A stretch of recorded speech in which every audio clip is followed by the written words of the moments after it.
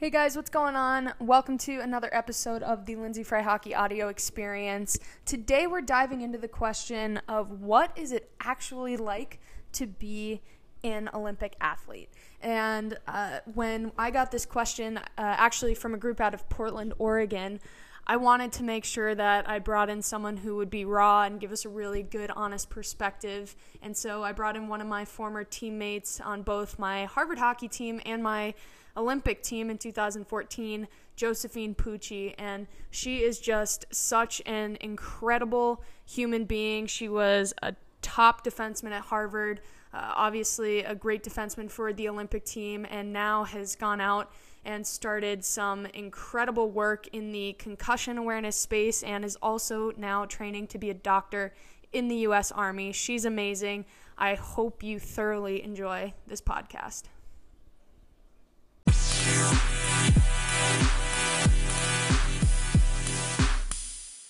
Well, on today's episode, we have my friend and former teammate, Josephine Pucci. And Jose and I played at Harvard together and on the Olympic team together. And the reason I invited Jose onto the podcast is because we got a question out of Portland from Rose City Hockey Club. They wanted to hear a little bit more about what it's actually like to be on the Olympic team. And so I figured it would be great for Jose and I to just kind of dig into that. But Jose also has a really incredible story of overcoming adversity that we're going to dive into as well. And just kind of talking about mental toughness and all those good things. So Jose, why don't you just kind of walk us through your hockey background and tell us a little bit about your hockey story? Yeah, absolutely. Well, first off, thanks so much for having me on the podcast.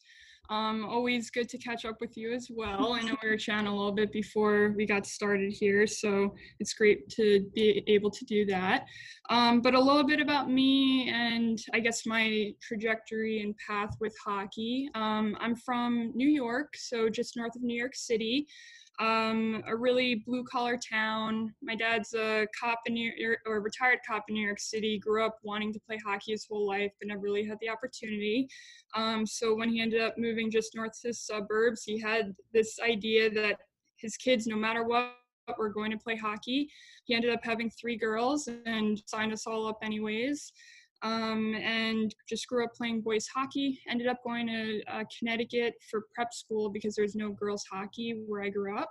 And then from there, with the opportunities I had at prep school, I was able to earn the opportunity to go to Harvard, play with you, Lindsay, and then the opportunity to continue on and play in the Olympic Games. And yeah, I mean, that's that story. But I guess in regards to the adversity that Lindsay's alluding to was just, I guess, right before senior year of college, I had a pretty bad concussion. During my career at Harvard, I dealt with a couple of other previous concussions that had sidelined me, but this one was more severe, where it was really affecting everything I was doing, whether it was walking, reading, just emotionally, fatigue. There was extreme fatigue, and it really became clear that I had to end up making a decision. Should I leave school? Should I stay in school? Should I stop playing hockey? What did my future look like? There were a lot of uncertainties with that. And I could talk about that for a long while, but I'll leave it to you, Lindsay, if there's anything specific that you think I should jump into in that regard, and I guess mindset in general. But. Yeah, I mean, I'll just kind of speak on that whole experience as somebody who played with you and was kind of watching it as an outsider. I mean, it was crazy. Like, you were literally like isolating yourself to a dark room right out of the gate there your senior year.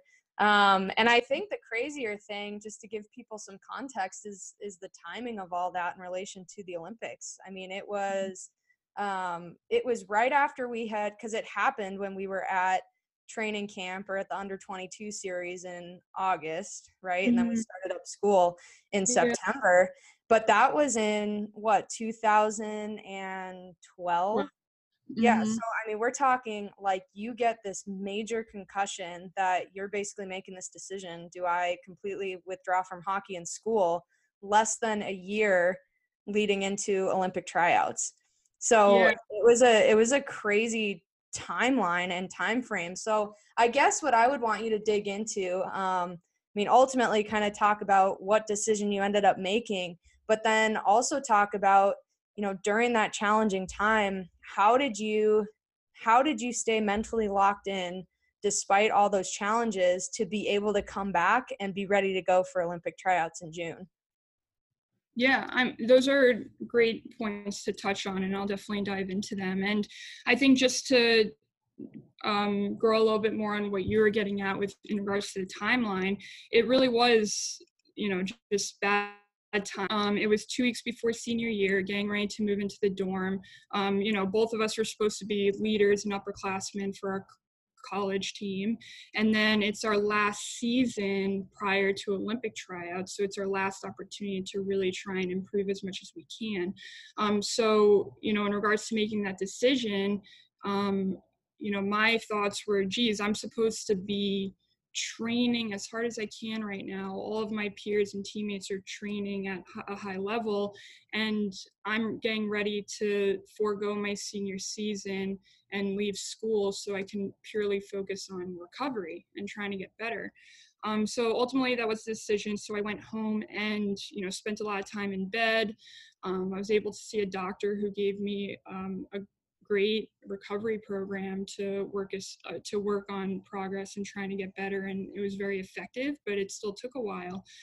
So in regards to just the mindset during the whole thing, with the injury, with concussions in general, there's a whole lot of uncertainty what the timeline is going to be like in regards to recovery.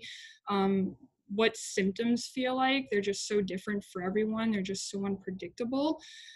So just trying to accept the uncertainty, and then to realistically accept the idea that I might not be able to play hockey again, and that I might not be able to attend Olympic tryouts, which was my lifelong goal.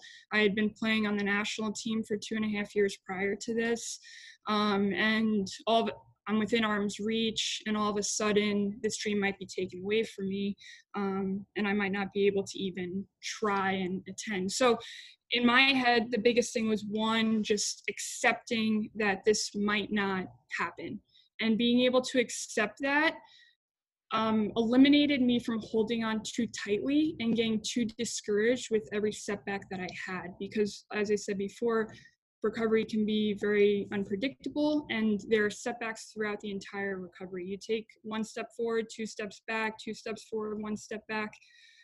So that was one thing. I have a couple other things. I want to let you chime in if you want to, though. I don't want No, to talk so please long. keep going. This is all about you. So like I said, having that mindset, okay, I might lose hockey, I might not be able to go to Olympic tryouts, but I'm going to do everything in my power to try.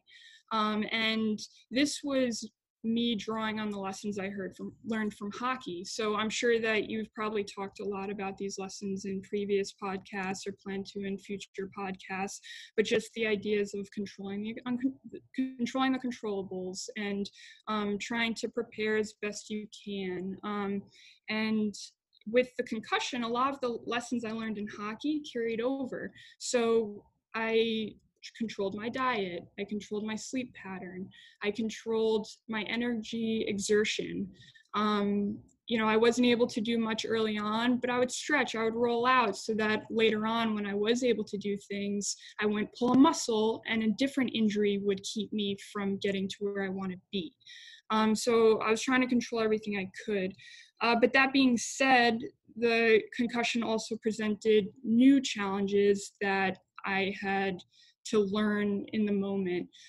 So for example, in sports, we're always used to go, go, go. And if you're not where you want to be, you have to work harder, try harder, put more time into it. And it's the completely opposite with the concussion. You need to slow down and be patient, and to just try and have the faith that things will be okay if I just slow down a little bit and just wait and let time pass. And I didn't want my greatest strengths in hockey to ultimately lead to my downfall and lead to me getting injured again with this concussion. So like with hockey, we're such competitors. And as I started to improve, I started to work out more, and I moved back to Boston, and I started to work out in the same gym as the national team players.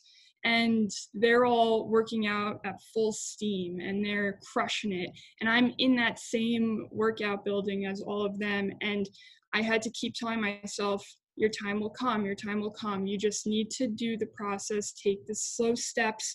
And, I was used to being able to do like a whole bunch of pull-ups, right? But with the concussion, the pull-ups really triggered my symptoms. So, I would have my teammates go up there, rip out a bunch of pull-ups, and I would just do a few, because even though maybe I could physically do more, it wasn't my time to prove to them what I could do or couldn't do. It was my time to recover and focus on that recovery and to be patient and have confidence in my recovery process. And then one last point I want to mention is, something I also learned was when I lost a lot, I felt like when I went home, I lost the opportunity to be around my friends. I wasn't in school anymore. I wasn't playing hockey. I wasn't doing the things that I loved. But I was still happy, even though I was home and dealing with the uncertainties. And I realized that was because I was around people who loved me, people that I loved, and I still had my support system and my backbone. And my backbone was my family, and I was able to spend precious time with them. I was able to visit my grandmother for the first time in a long while, and she had passed away a little while after that, so that was very precious time for me. And I was able to go to church more. That was just being able to be at mass. It didn't really trigger my symptoms, and it was just a nice thing to do for me at that time. And it made me I was doing some more meditating, like little things like that. So it just, that's another thing, like just being able to find happiness in other areas outside of the rink. So. Yeah, for sure. Well, and it's funny, the reason I was kind of giggling, like I've never really heard you say that before, but it's so true. Like, to not let what made you a good hockey player hurt you during that time. Like, for people who don't know you, like, go YouTube Josephine Pucci and you will see what she's talking about. I mean, like, I don't know, you've always been someone that I've looked up to when it comes to work ethic, and it's just, you go 150% every time you're on the ice. Off the ice doesn't matter. So that's super interesting to think about, because I imagine there are a lot of people like that who all they want to do is work their hardest to get through their injury, and working their hardest is just relaxing and being patient. But I mean, you couldn't have hit on more of these concepts. I've been doing a lot of like mental performance stuff on my Instagram and Facebook pages, and you hit like every single concept, whether it's meditation or control the controllables or trust the process. I mean, it was like every single one of them. And so this stuff is really important. And I think when you say like you took all the stuff that you learned in hockey and then applied it to your injury, it's just kind of a testament to what I've been preaching to a lot of people who have been following some of my other pages, is that you don't want to wait to work on your mental game until you need it. You want to be working on it now. So then when something like this happens, which hopefully, this doesn't happen to a lot of people, but if and when it does, and you face some sort of adversity, you're mentally prepared to be able to overcome it and work through that. So why don't you kind of finish the story, and we'll use that as the segue into talking about the Olympics and what it's like to play for the team. So when were you cleared to actually come back and try out for the Olympic team? Yep. So it was it was definitely a very gradual process, as I've been saying. But like I got cleared to work out fully, and then I got cleared to basically, I was cleared about a month before Olympic tryouts, but I was trying to avoid contact at all costs because I just wanted as much time to pass as possible. So when I got to the Olympic tryouts, that was actually my first real game since my injury. And I accepted the fact that, hey, I might be more stale than the other players here who have been playing in game scenarios all season. But because I was so confident in my progression, in my preparation, in my recovery, I was in recovery. And that was crucial because if you're not confident in your recovery, you'll be hesitant when you play. And I was confident that I had fully recovered and that I was able to sustain hits and I was able to work out fully and push myself to the limit without triggering symptoms. So that was really confidence. But anyways, I went to tryouts being confident in my conditioning and I crushed conditioning, but I had to accept that, I might not be at the top of my game right now in regards to certain game-like scenarios, and I just needed to be ready to try and improve every day. So anyways, we both ended up making the team or the pre-roster for those games, and that was definitely special. And we can segue more into that now. I'll follow your lead. But I do want to say one other thing regarding what you had just mentioned before about how these are lessons that you, or mindsets that you want to develop now. And I think you're a great example of this where you use it in sports and like I used it in my injury, but you're using it like professionally and I'm using it professionally too. Like after sports, we have these mindsets that I think give us a leg up in scenarios in life and in job opportunities and in whatever we're doing. So yeah, no, it's so true. And I think to that point, like when you play a sport, every single day is different. Every practice is different. Like you are facing something different every single time that you are practicing your sport or playing your sport. And I think it just really helps you develop a lot of those skills that ultimately are going to help you when a virus shuts down the entire country and you have to figure out how you're going to mentally adjust and adapt if you get laid off from your job or whatever it is. So you're absolutely right. So talking about the Olympics, this is where kind of get to talk more about the fun stuff. So for people who don't know, just to make an Olympic team is kind of a weird process. The Olympics are obviously only every 4 years. And in the non-Olympic years, there are a couple camps during the season and a world championship and a Four Nations tournament. So there are only maybe 2 or 3, sometimes 4 times that the national team players meet up and either train together or play together. And just because you get invited to one camp or one tournament does not guarantee that you're going to get invited for the next one. So you constantly are having to earn your spot and nobody's ever really safe. And even at the Olympic tryouts, like Joseph was saying, we made the initial roster in June of 2013 and we had 25 people at that point. And it was kind of like miracle. We had to be down to 21 by January 1st. And so, you're so excited you've made the team or at least made the initial roster. But going to practice every day, knowing that there's a chance that you're going to get cut is really stressful. Like practice in my mind is where you're supposed to be able to be creative, make mistakes, not be afraid of messing up, to be able to grow and get better. And yet that's exactly how at least I felt personally. I was always worried about my spot. I was always worried about not making it. And it was a really grueling process mentally, especially. So I don't know, Jose, like, do you want to just kind of share your perspective of, we'll just kind of start with that training period before we knew if we were going to make the team or not?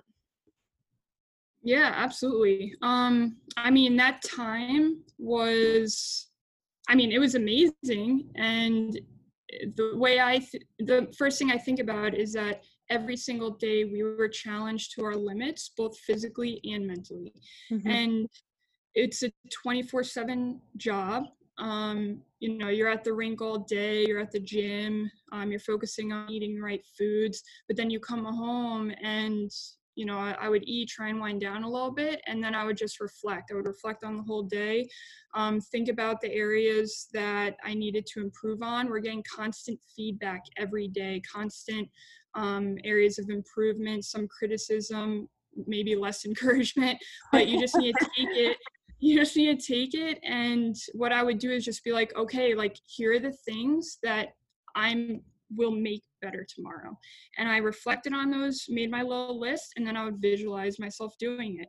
And then the next day I would try and do it, and I would try and improve. And basically my goal was just get better every day. And that was all I tried to focus on. And instead of focusing on trying not to be cut, I focused on get better every day. So instead of running away from something, I was running towards something.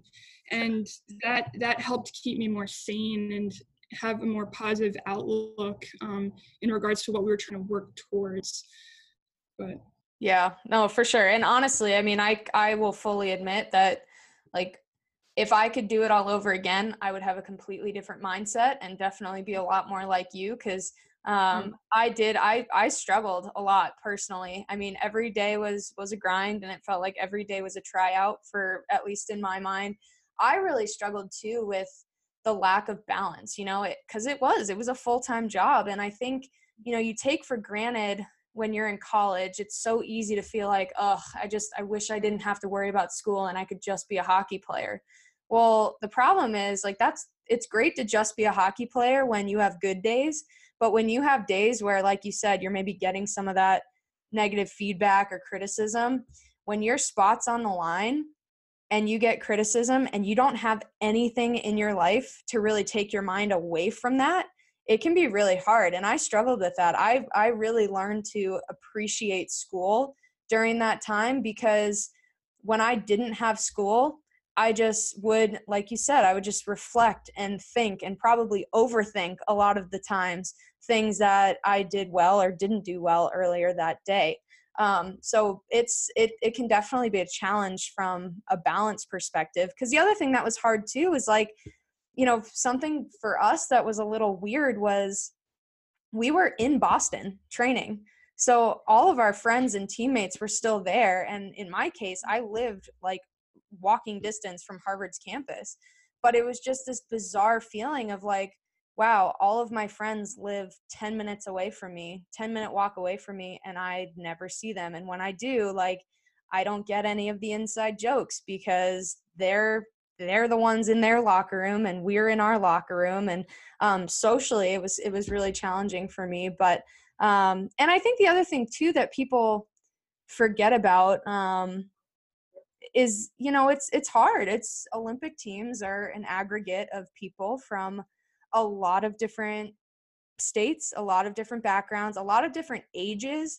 I mean, we had Jinsey Dunn on our original roster. She was 16 years old. And then we had Chewy, who I think was 32, 33. I mean, it's a huge age range.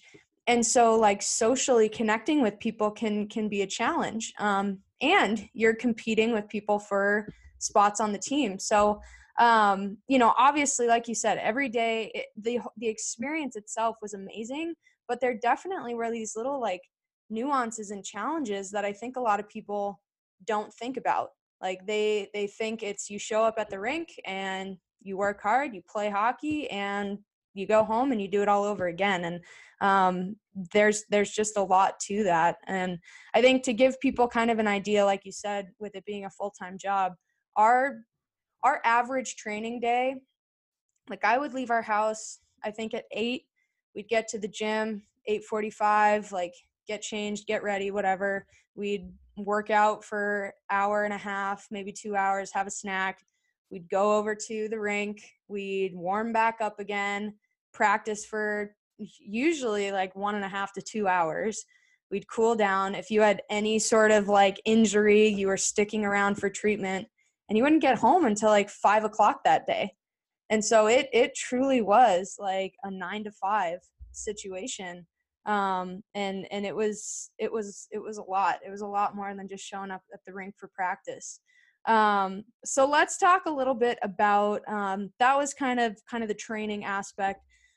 Yeah. Do you mind if I jump in with some of the points you were saying?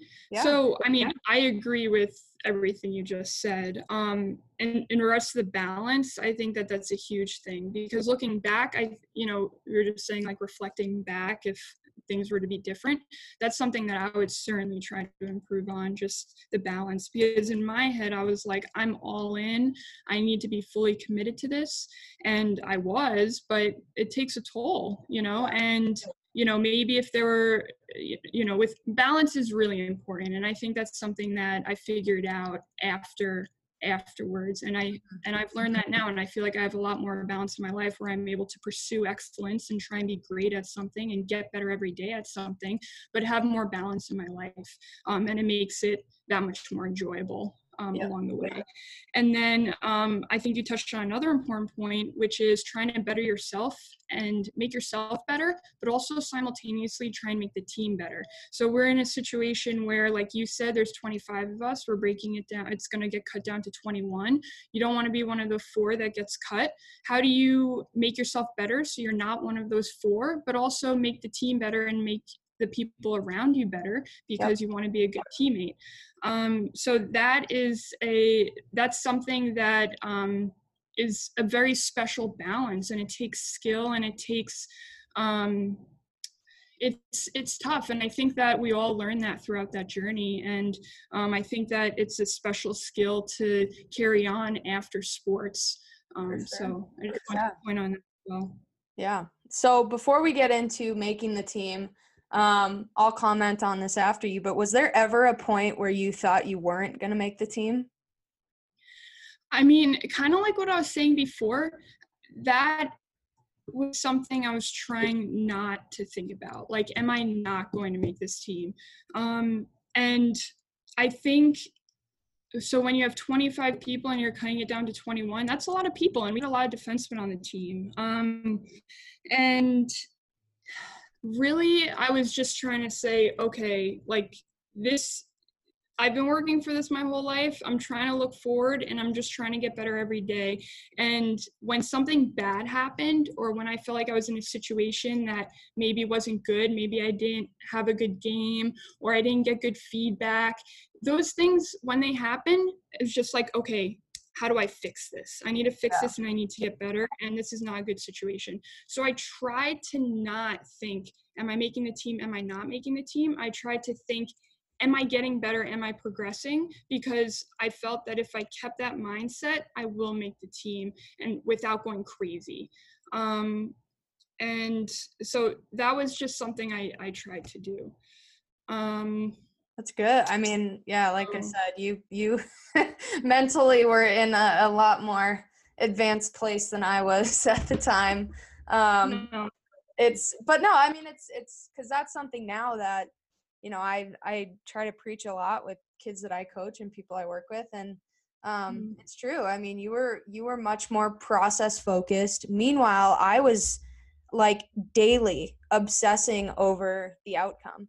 Like, I was so worried about, oh my gosh, what if I get cut and my parents have spent thousands of dollars to fly over to Russia and I'm not there? Yeah, that was, for sure. That was definitely something I was thinking about too. I can't pretend that that's not something I was thinking about, because like, our families had to buy tickets, they had to get hotels, and I'm like, Mom, I don't know if I'm making this team. I hope I'm making the team, and like, I don't know if you have to buy tickets right now, like, it's tough for sure. I was really lucky. My parents, I mean, they were really great about the whole thing. They, I know that they were just as stressed as I was, but my dad always said, he goes, Lindsay, if you don't make this team, the only thing we have to worry about is figuring out how we're still going to get you to Russia to support this team. Like, that was always their mindset. Like, they were going no matter what, and if I got cut, they were bringing me with them. Now, would I have wanted to go if I got cut? I don't know. But no, they were really great about it, which definitely took some of the pressure off. But for me, there was like, we had just finished up. Well, actually, it's funny. Like, I don't know if I've just blocked a lot out, but like, there were like multiple things that happened that I look back on now that I'm like, wow, that no wonder I was like stressed all the time. Like, right out of the gate, we had fitness testing and I went down with that like hip injury that kept me out for the first 2 weeks of practice. Then I always forget about this one. I had like these cysts that I was like literally hospitalized for. Yeah. And took me out. So I only played in like 1 or 2 games maybe in 4 Nations, and played awful. Like, we lost to Finland. 2 of the goals were definitely my fault. And I remember getting back from that weekend, but I had scored against Canada. It was my only goal against Canada ever. So it was like a really weird tournament. It was in November. We knew that we had to find out if we had made the team by January 1st. And I remember getting back and Coach Witt like pulled me aside and was like, "Hey, how do you think you're playing?" And I'm like, "I think I'm playing great. I scored a goal against Canada. I'm coming back from my injury. Things are good." And she goes, "Yeah, I don't really agree." I was like, "Oh my gosh." And she basically told me, she's like, "You better start playing better or you're not going to make this team." And I'm like, "Oh my gosh." Like, I have a month to prove myself. It was like crazy stressful, but at first I was just totally gripping my stick too tight. I was just like so worried. And finally, it was like right before the Christmas time frame, and I was like, you know what? I have to just play my game and have fun, and whatever happens happens. It was like the first time that entire experience I had decided that that's how I was going to play, and I had like an awesome practice. And it was right before we were going to North Dakota, which was the last time we were going to play with each other before Christmas break. And I don't know, I had a really good skate and felt really good. And then we went to North Dakota, and we after that game against Canada and North Dakota is when we found out that we had made the team, which was, I don't know, it was one of those things, and I don't know how you feel, Jose, but it's one of those moments that you dream about your entire life. And it was, at least for me, like, it was bizarre. Like, we're in like a hotel banquet room, and coach comes in and just like kind of quietly reads them off and says congratulations. And then the people who got cut like came into the room, and it was like you almost had to like it, obviously you're so happy inside, but then you have to like say goodbye to your teammates whose dreams just got obliterated. And it was I don't know, it was a bizarre moment. Like, how were you feeling during that time? Yeah. I mean, I think it's interesting to compare Lake Placid when we first made the 25-person roster, and then to compare the 21-person roster when we were in North Dakota, because my emotions were pretty different. So when we were in Lake Placid, I like rarely ever cry. I'm not sure if like how much you've seen me cry, but I mean, when I made the team or the 25-person roster in Lake Placid, I just like stepped down the hallway, like saw Buser and just started like tearing up. And I was just like, oh my gosh, like I wasn't sure if I was even going to be healthy enough to like be there. And then it worked out, and I was just so happy. And then in North Dakota, I think at that point, I don't want to speak for you, but I think for me, like we had been through a lot by that point. Like, you were talking a little bit about, but just how every day they're trying to put us in situations that challenge us and make us uncomfortable, to push us outside our comfort zone. And it starts to take a toll over time. And at that point, I was just like, I better make this team. Like, I've put everything I could into this. Yeah. I don't like, if I don't like, I don't even know what to say, but like, gosh, I hope I make this. And when we made it, I was just like almost like, thank God, like you're almost I was like just numb. tired. Yeah. I was just like, gosh, all right, let's go do this, like for sure. I don't know. Yeah. But definitely different things and different feelings emotionally compared to the two. Yeah. But yeah, it's weird too, because I know you're saying it was so long ago, so I think there's a lot of things I do forget. Yeah. You know, I don't know, as we're talking, I remember more and more details, but yeah, I mean, definitely ups and downs. Some of my most amazing, powerful, and positive moments, and some of my lowest moments during the whole journey. Yeah, for sure. And yeah, it's interesting because, you know, you talk about getting pushed out of your comfort zone. Like, I remember one of the most challenging times for me was, you know, Kessel was hurt. Amanda was hurt for really most of our like training season. She had, I can't even remember all the injuries that she was dealing with. But, you know, I always, in hindsight, I probably shouldn't have done this, but I think to protect myself, sort of like you were saying, like I kind of had it in my head, like I'm here to be a fourth line grinder. That's my role. I know my role. I'm good at my role. Like that's what I'm going to be on this team. And which was very different than my role on our Harvard team. Like I was a goal scorer and that was my job there. And when Kessel was hurt, like I was frequently up on, you know, the second line playing with Kendall and Decker, and I started to kind of generate some confidence there.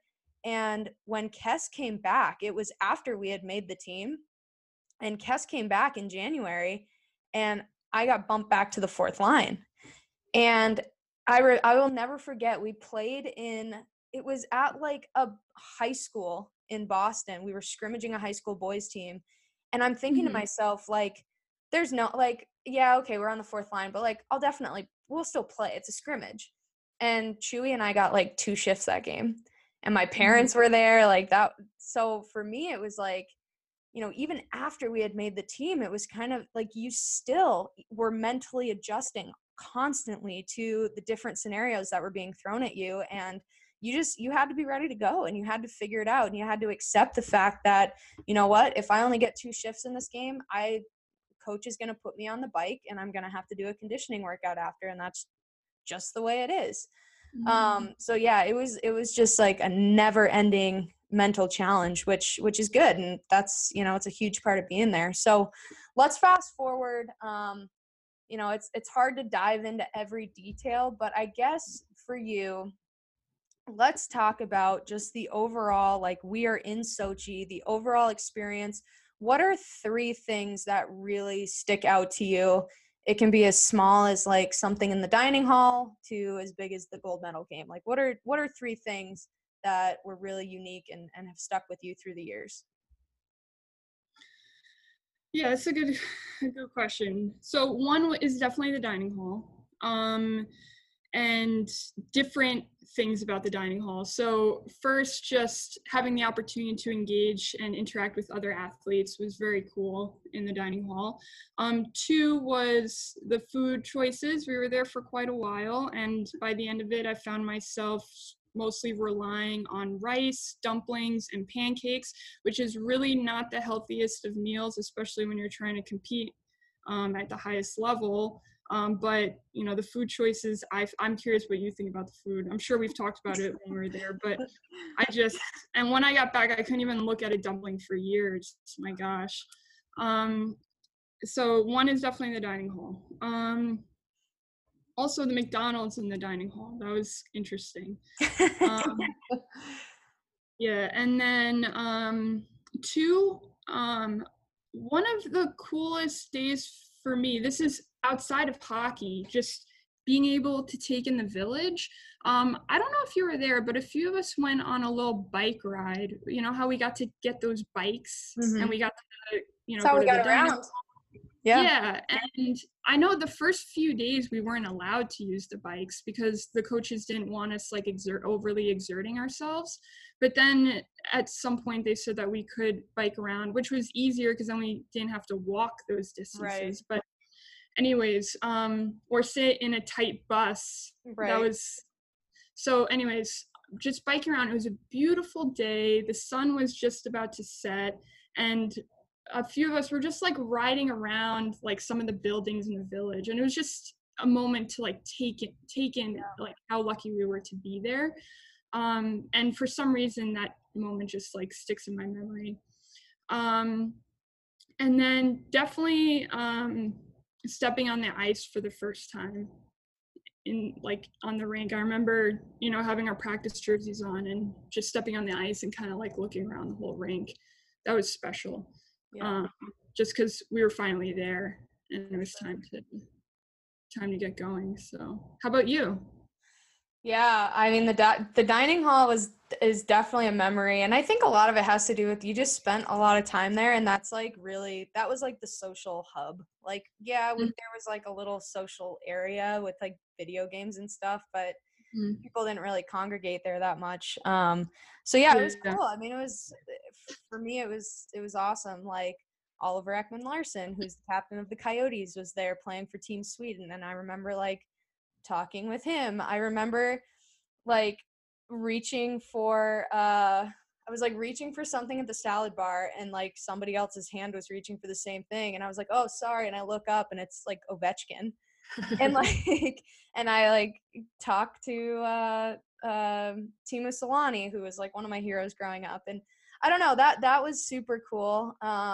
It was funny though. Do you remember this might be what you're about to say, but do you remember how coach was like, when we're there, like we are not like fawning over the NHL players. You guys are just as professional as they are, and like they should be wanting to get their picture taken with you. Like it was, which was kind of cool, and it was true. It was like kind of nice to walk around and be like, in this arena, we are equal. And that's, that's different than real life, and it still is. But yeah, the McDonald's thing was interesting. It was funny because some of the figure skaters ate McDonald's as their pregame thing. They would eat those chicken wraps because they were like, I trust this as like something that's familiar to me more than I trust the stuff that's being cooked by the people here at the dining hall who I don't know anything about. And I thought that was really interesting.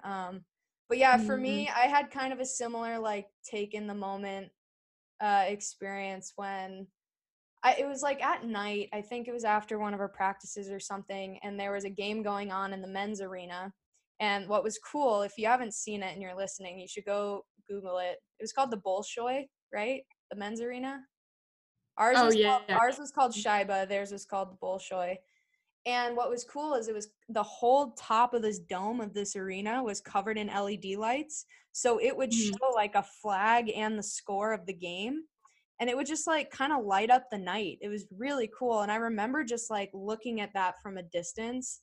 And I don't even remember which teams were playing, but it was just like one of those moments where I was like, I'm in freaking Russia and like at the Olympic Games. Like, so yeah, I definitely had that moment. And same thing like you, the first time we went on the ice, it was really cool because my brother was like, for practice, my brother was like watching us come out of the tunnel, and he's like 19 years old at the time.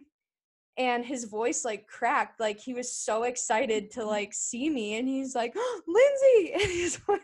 And I like remember like I was like so emotional because having my family there was just like seriously for me the highlight of everything. And it was just one of those things where it was like, how did this little girl from Chandler, Arizona make it here? And it's because of them. Like if I didn't have my family's support, I wouldn't have been there, and I'm sure you feel the same. And but yeah, so it's, I don't know, like I said, it's hard because we could go into like so many different details. We should talk a little bit. I will fully own the fact that I was probably not the best of roommates at the time because I was such a head case. But Jose and I were roommates, and it was, I don't know, that was fun, just given the fact that we were friends at Harvard, and to be able to share that experience with each other was definitely awesome. And you were always someone I looked up to at school, and then to be there with you. And but yeah, it was, I don't know, I barely remember. It's like so weird how it escapes you. I mean, what I remember, because we weren't really supposed to go out and do too much. So we were kind of, it felt like this. It felt like quarantine. yeah, we were kind of caught up in, like, locked up in the room a little more than I would have hoped. Like, I wish we kind of got to go out and do more and see our families more, but we weren't really able to interact too much with our families and go out and just get fresh air and, you know, enjoy the village as much as we might have hoped. But that was the decision that was made based off of, you know, our older teammates and the leaders on the team and the coaching staff, just that, you know, we don't want to get distracted, and let me know if I'm missing anything, but to conserve our energy. So we were in the room a lot more than I had anticipated, and you were so nice. You let me use your computer so much because I don't think I had a laptop, or I didn't have a laptop with a CD disc. So you let me, like, watch some DVDs with your laptop. That was really nice. I do. Yeah, I remember I was nose deep in a book the entire time. I was reading like one of the books by Dan Brown. It wasn't the Da Vinci Code, but it was one of the other ones, and I was like just powering through that book. Yeah. No, and so I was gonna bring this to your wedding, so I'm kind of spoiling it now. But while we were at the Olympics, I bought my little disposable camera, and I took a whole bunch of pictures, and you're in so many of the pictures. But I still have not developed those pictures, and we're how many years later? Like 6 or 7 years later. So there's a lot of pictures that I have that we can look through together once I develop them. But I have 2 cameras worth, and it also goes through to our senior year at Harvard too, when we went back and I still had photos left and I was just snapping away. So I have no idea what's on there. All I know is it's from the Olympics and from our last year at Harvard, and you're in a lot of them. So at some point when I see you, I'll develop them and we can go through them. Oh my gosh, that's so fun. Yeah, your disposable camera was definitely a highlight. Like, it wasn't like we didn't have access to our phones. It was just a really cool, unique idea, and I'm so thankful you did that, because that's going to be a lot of fun to go through. Gosh, especially with senior year pictures on there. The microphone better be in some of them. Yeah. Where is that thing? I have no idea, but I wish I knew. My money would have been on you having it. Did I take it? I don't know. So, okay, I know we've been going for quite a while, but I do want to bring, I do think it's important, especially because, you know, there are a lot of people who, especially this year, like nationals got canceled, and just kind of like the deflating feeling of not necessarily having the ending that you want. You know, obviously it was a really tough loss. And for those of you who didn't watch, we were winning 2-0 with 2 minutes left in the game. Canada came back and tied it.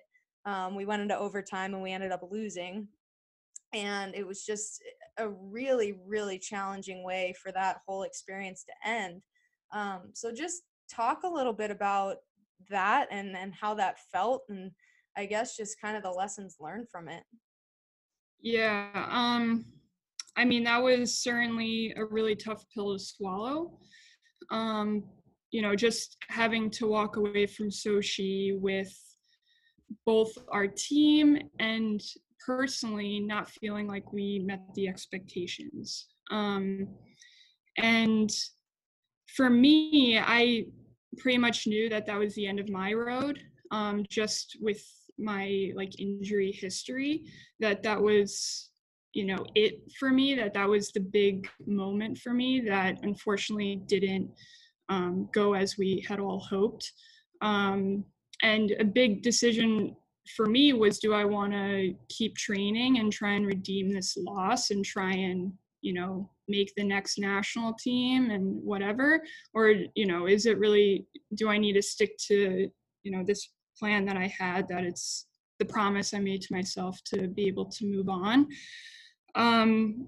But yeah, that was really hard to accept that. And I think the only thing that eased the pain for me was time. Also just trying to reflect back, I think it's so important for people to set goals and to put their everything into what they're doing. And all of us put our everything into that. And we felt like we were prepared and we were going to make happen what, we set out to do, but it didn't happen. And that made it more painful because we put our everything, absolute everything into that. And I think people set goals all the time that they don't reach, but they're brave enough to go for it and to put all their energy and work into that. So it's something that I think you have to be brave enough to do, to put everything into it, and accept that it might not happen in the end. But if you enjoy the trip and enjoy the journey, then you still find something good from it, and there are still lessons that you can take from it. So I tried to look at it in that way, like all of the amazing moments that we had from the journey, all of the lessons that I learned from the journey, helped ease the pain just a little bit, but it definitely was very painful. I think what you said was very true with, even after we made the Olympic team, we were still being challenged every day. Even in Sochi, I remember that we were still being challenged every day, where the coaches were demanding more of us, and we're still trying to get better even while we were there. And things changed even in Sochi, and that were things that I had to accept following the games. It's hard. It's a hard pill to swallow, just thinking going into Sochi, I had these expectations about how things I hope to go, and then leave Sochi, and that's not how it ended up. But just have to learn from it. Just accept that I did everything that I could. We all did everything we could. It didn't work out, but I'm glad that we did it, and it's something that an experience I'll cherish forever. But definitely, people are always like, "You're an Olympic medalist, like amazing," and I'm like, "Yeah, but we lost gold." Okay, yes. I know it's hard. I mean, it's so hard. Decker recently, there was this video where she was like, when we lost in Sochi, she's like, nobody cared. She's like, they said they cared, but nobody cared. Like, we came home, there were maybe 20 people waiting for us at the airport. All of the shows that we were supposed to go on afterwards got canceled. Like, we were supposed to go on Ellen, that got canceled. We were supposed to go on all these other things. And she goes, and then when we won gold, all of a sudden everybody cared about us and cared about women's hockey. And they went on like a 3-week media tour. And, not that we necessarily did it for the glory, we didn't, but it is hard because, when people say that to you, it's not, oh, we were the second best team in the world. It feels like in the world of women's hockey, where it's primarily us in Canada, and obviously some other countries are now coming up and getting better and better each year, but it felt like there was either winning or losing. There was no in between. You either won or you lost. And it is hard to really appreciate everything that that experience gave to us sometimes. But I think now, like you said, with time, you kind of learn to still accept that there's always going to be that pain. There's always going to be a little bit of a sting, but you're able to really appreciate the great things that have come from the experience, whether that's the lessons you've learned, the people you've met, the opportunities that it's led to down the road. And yeah, it's interesting because I remember vividly, like, I was asking you, because we were, like you said, we were stuck in our rooms a lot of the time, so we were just bored, and I would like ask you multiple times, like, are you going to try to play another one? Are you going to keep playing after this? What are you going to do? And you just like totally saved face. You like wouldn't give me an answer. And then as soon as we got back to our rooms that night after that game, you were like, I've been playing on borrowed time. Like, there's no way I'm going to play another one. Like, I'm done after this. And that for me was just kind of this like, wow, like that moment really made it feel like, yeah, this whole experience is over now. and tomorrow's a new day, and this is now in the past. And so that was definitely kind of a weird experience. So let's transition. Yeah. Just one more thing off of that too. And I remember for some reason that's like a big topic of not a big topic, but it often comes up, like who's going to keep playing, who's not going to play. And Yeah. I just like didn't want to be a part of any of those discussions, you know, from other people, like just being like, oh, this person's not going to play after this, because then it I feel like it changes the vibe to a certain extent. It's like, oh, does this person plan on retiring? Does this person, you know, it's just, Yeah. I think there's a time and place for that information to come out. And, you know, I don't know, that was just, it felt like I didn't want to be thinking of it like in the moment, you know, like our goal at that point was to execute and to make it happen. And unfortunately, you know, it didn't happen, but it's the way it ended. Yep. And I do want to say one other thing, like just relating back to any like young viewers or anything else. Like if you know, we talked a little bit about adversity in the beginning of this, and Lindsay, like we've both talked about like our different challenges that we faced, like mental toughness wise, and like just the games that you have to overcome in sports and in general. And I think something to keep in mind is that every single person on the Olympic team faced adversity in like some capacity throughout their careers. And the difference between people who aren't on the team and people who are, one of those differences is like the way that you're able to deal with adversity. Because every single person on that team has faced adversity. And they're, you know, just find a way to deal with it and overcome it and get better at it. So that's one thing. And then the second thing I just want to say is like, hopefully from this experience, it's like, don't fear not dreaming big and like not reaching those goals. Like it's better to reach for those big goals and to not reach the goal, to just fall short, because you've come all this way. So like if you aim high, you're still going to develop so much, as opposed to if you set these little goals for yourself, you're not growing as much as you could. You're not reaching your full potential. So just don't fear failure. That's all I want to say. Oh, that's brilliant, and it's so true. And it's funny. I wasn't actually going to talk about this, but it's funny because we went back. You for our senior year, you didn't play the first half of the season. Like you were done, and then realized that nope, you wanted to come back and finish out your senior season, which we were obviously pumped about to have you back. And we went to the Frozen Four, and we got second there. Yeah. And that was, you know, that was really hard. It was like 2 back to back. Like on one hand, you're so happy, you're like literally living your dream, and then you come up short not once but twice. And but I, like you said, I mean, I think the way that you develop, if we hadn't been dreaming about being national champions our senior year, then we probably wouldn't have become runner up. Like we probably wouldn't have even made it to the tournament. So you're absolutely right. You have to dream big so that you can get further, even if you don't always hit your goal. So let's just kind of wrap it up. Let's talk about what you're doing now with all of the medical stuff, but let's also talk too about, you know, how you kind of took your adversity and turned it into something positive with Headway. Yeah, thanks.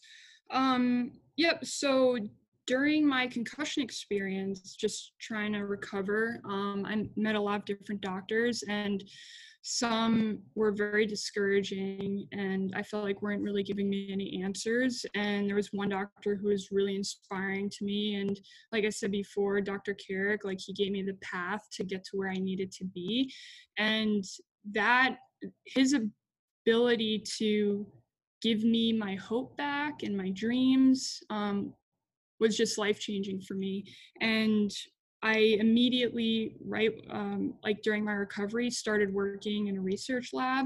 Right when I went back to Harvard, I started taking pre-med classes, and I wanted to go to medical school and become a doctor. So now I'm in medical school. I'm in my second year.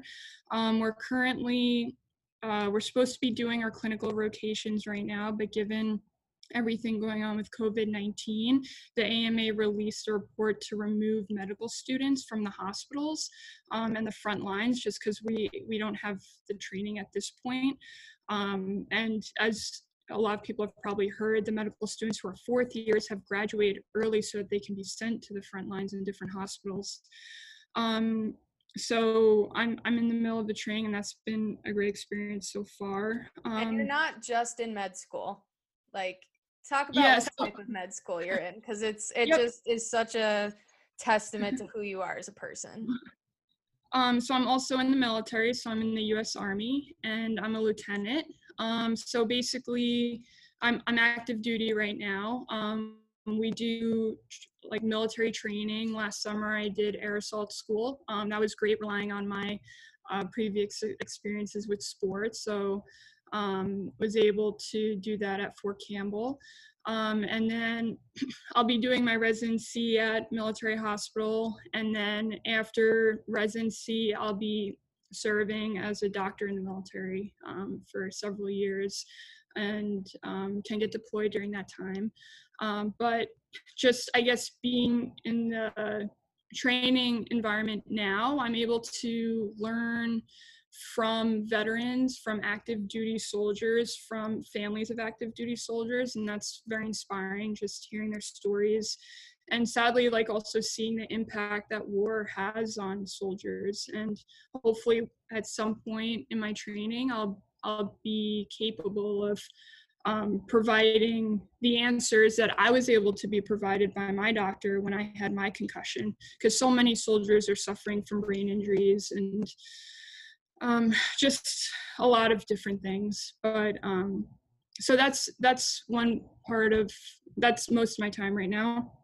And then after the games, I co-founded Headway Foundation. So Lindsay was kind enough to come talk to our interns at Headway last summer, and they really, really appreciated that. But basically, we're a nonprofit where we're trying to promote social change revolving around concussions. We're also trying to provide more resources for patients who are going through concussions. So our big annual event is the Concussion Awareness Week, where we're trying to encourage athletes to be honest about symptoms, not play through them and hide them, to support teammates who are going through the injury, because it can be really isolating, and then to just trying to avoid those cheap shots to the head and from behind, because they can obviously lead to significant head injuries. And then the other side of our foundation is something called our Concussion Circle. And our Concussion Circle actually takes up most of our resources, I would say, most of our time. And it's where those who have post-concussion syndrome, they can sign up on our website, and then we reach out to them. Someone on our team will have a phone call with them, and just try and provide some information, connect with them. And I think that that's something that I'm really proud of with the organization, that we're able to make the recovery process, we're able to help them along with the recovery process and let them know that they're not alone with it, and give them some advice about different treatment options that have worked for us and different resources. But one thing, sorry, I'm talking a lot right now, but I do want to say one last thing, is that, during this whole COVID-19, so many of us, like a lot of us, are being affected in different ways. I think we're all being affected in the sense that, we have to be more isolated and be at home. Some of us have know people who are affected. Some of us have family members affected or personally affected, or, are personally affected by family members who may have passed away from this. And it's tragic. And I think that we're all trying to do our best with it. But for those who, may be at home and not sure what to do, our co-founder, Paige Decker for Headway, she had mentioned the other day how, to a certain extent, some of the lessons that we learned during concussion recovery are also things that could be useful now during COVID-19. Just some people might be dealing with more isolation than they're used to. They're not able to be at the rink, be at school, be around their friends like they used to, and just figuring out how to set a schedule, how to maybe reframe your goals a little bit, but keeping those big goals in mind that you can still get there, but you just might have to adjust your path and how you're going to get there. Good. Totally. No, and that's great advice. And I think everybody's just kind of got to be patient right now. And we're all sort of in that same boat. And it's definitely challenging, but it doesn't mean that, at the end of the day, the thing I've been saying is the people who really use this extra time to practice, a lot of positivity, whether that's gratitude for getting to be at home with your family more, getting to maybe get more rest than you're used to getting and just kind of mentally recharge, and just kind of, I think, ultimately appreciate the freedom that we have. Like this is super interesting. I said to someone the other day, the only other time I've ever felt like this where I was told I couldn't go outside was when we were living in Boston, when the Boston bombing suspects were on the loose. And we were told, like, you are to stay in your rooms unless you are walking the 30 feet to go to the dining hall to eat. But otherwise, it's you stay inside. And I remember in college, like, that was the first time I really learned to appreciate what it was like to live in a free country. And we're kind of all going through that right now. So I think just, continue to practice gratitude, try to be as positive as you can, and, be patient, because we're all going to come out of this, and, we just got to come out of it stronger. So, well, Jose, this has been awesome. Thank you for taking the time to do this. And I just, I think your story, having kind of lived it alongside you, it's always been inspirational, not just to me, but for anyone who's played with you and has really had the opportunity to be mentored by you. And it's just, I'm very lucky to call you my friend. So thank you for all that you do. No, I really appreciate it, and I really appreciate you thinking of me and having me on your podcast here.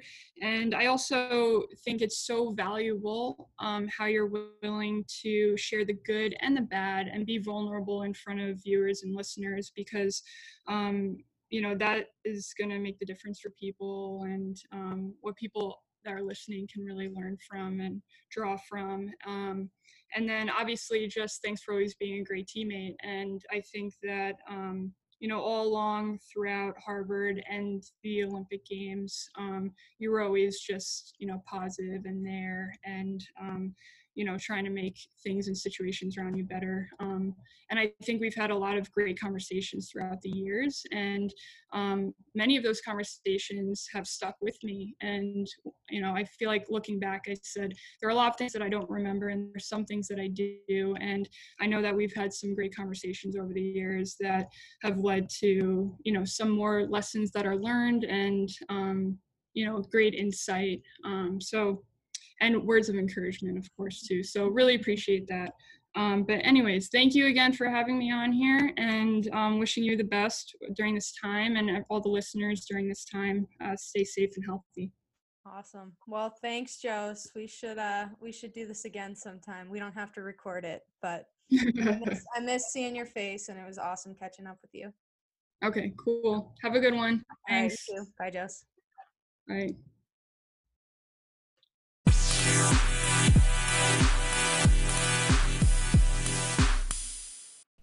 Hey guys, thank you again so much for listening. I really hope you enjoyed this podcast.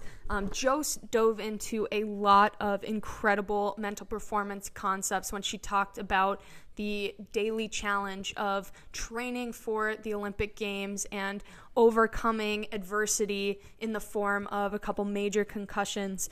If you are looking to improve your mental performance, head over to Instagram, Facebook, whatever it is, follow Lindsay Fry 18, and you'll see mental performance concepts daily to help you get a little bit better so you can perform at the highest level possible, as Josephine and I were able to do in our hockey careers. I hope you have a wonderful rest of your day, and I really hope you enjoyed this episode.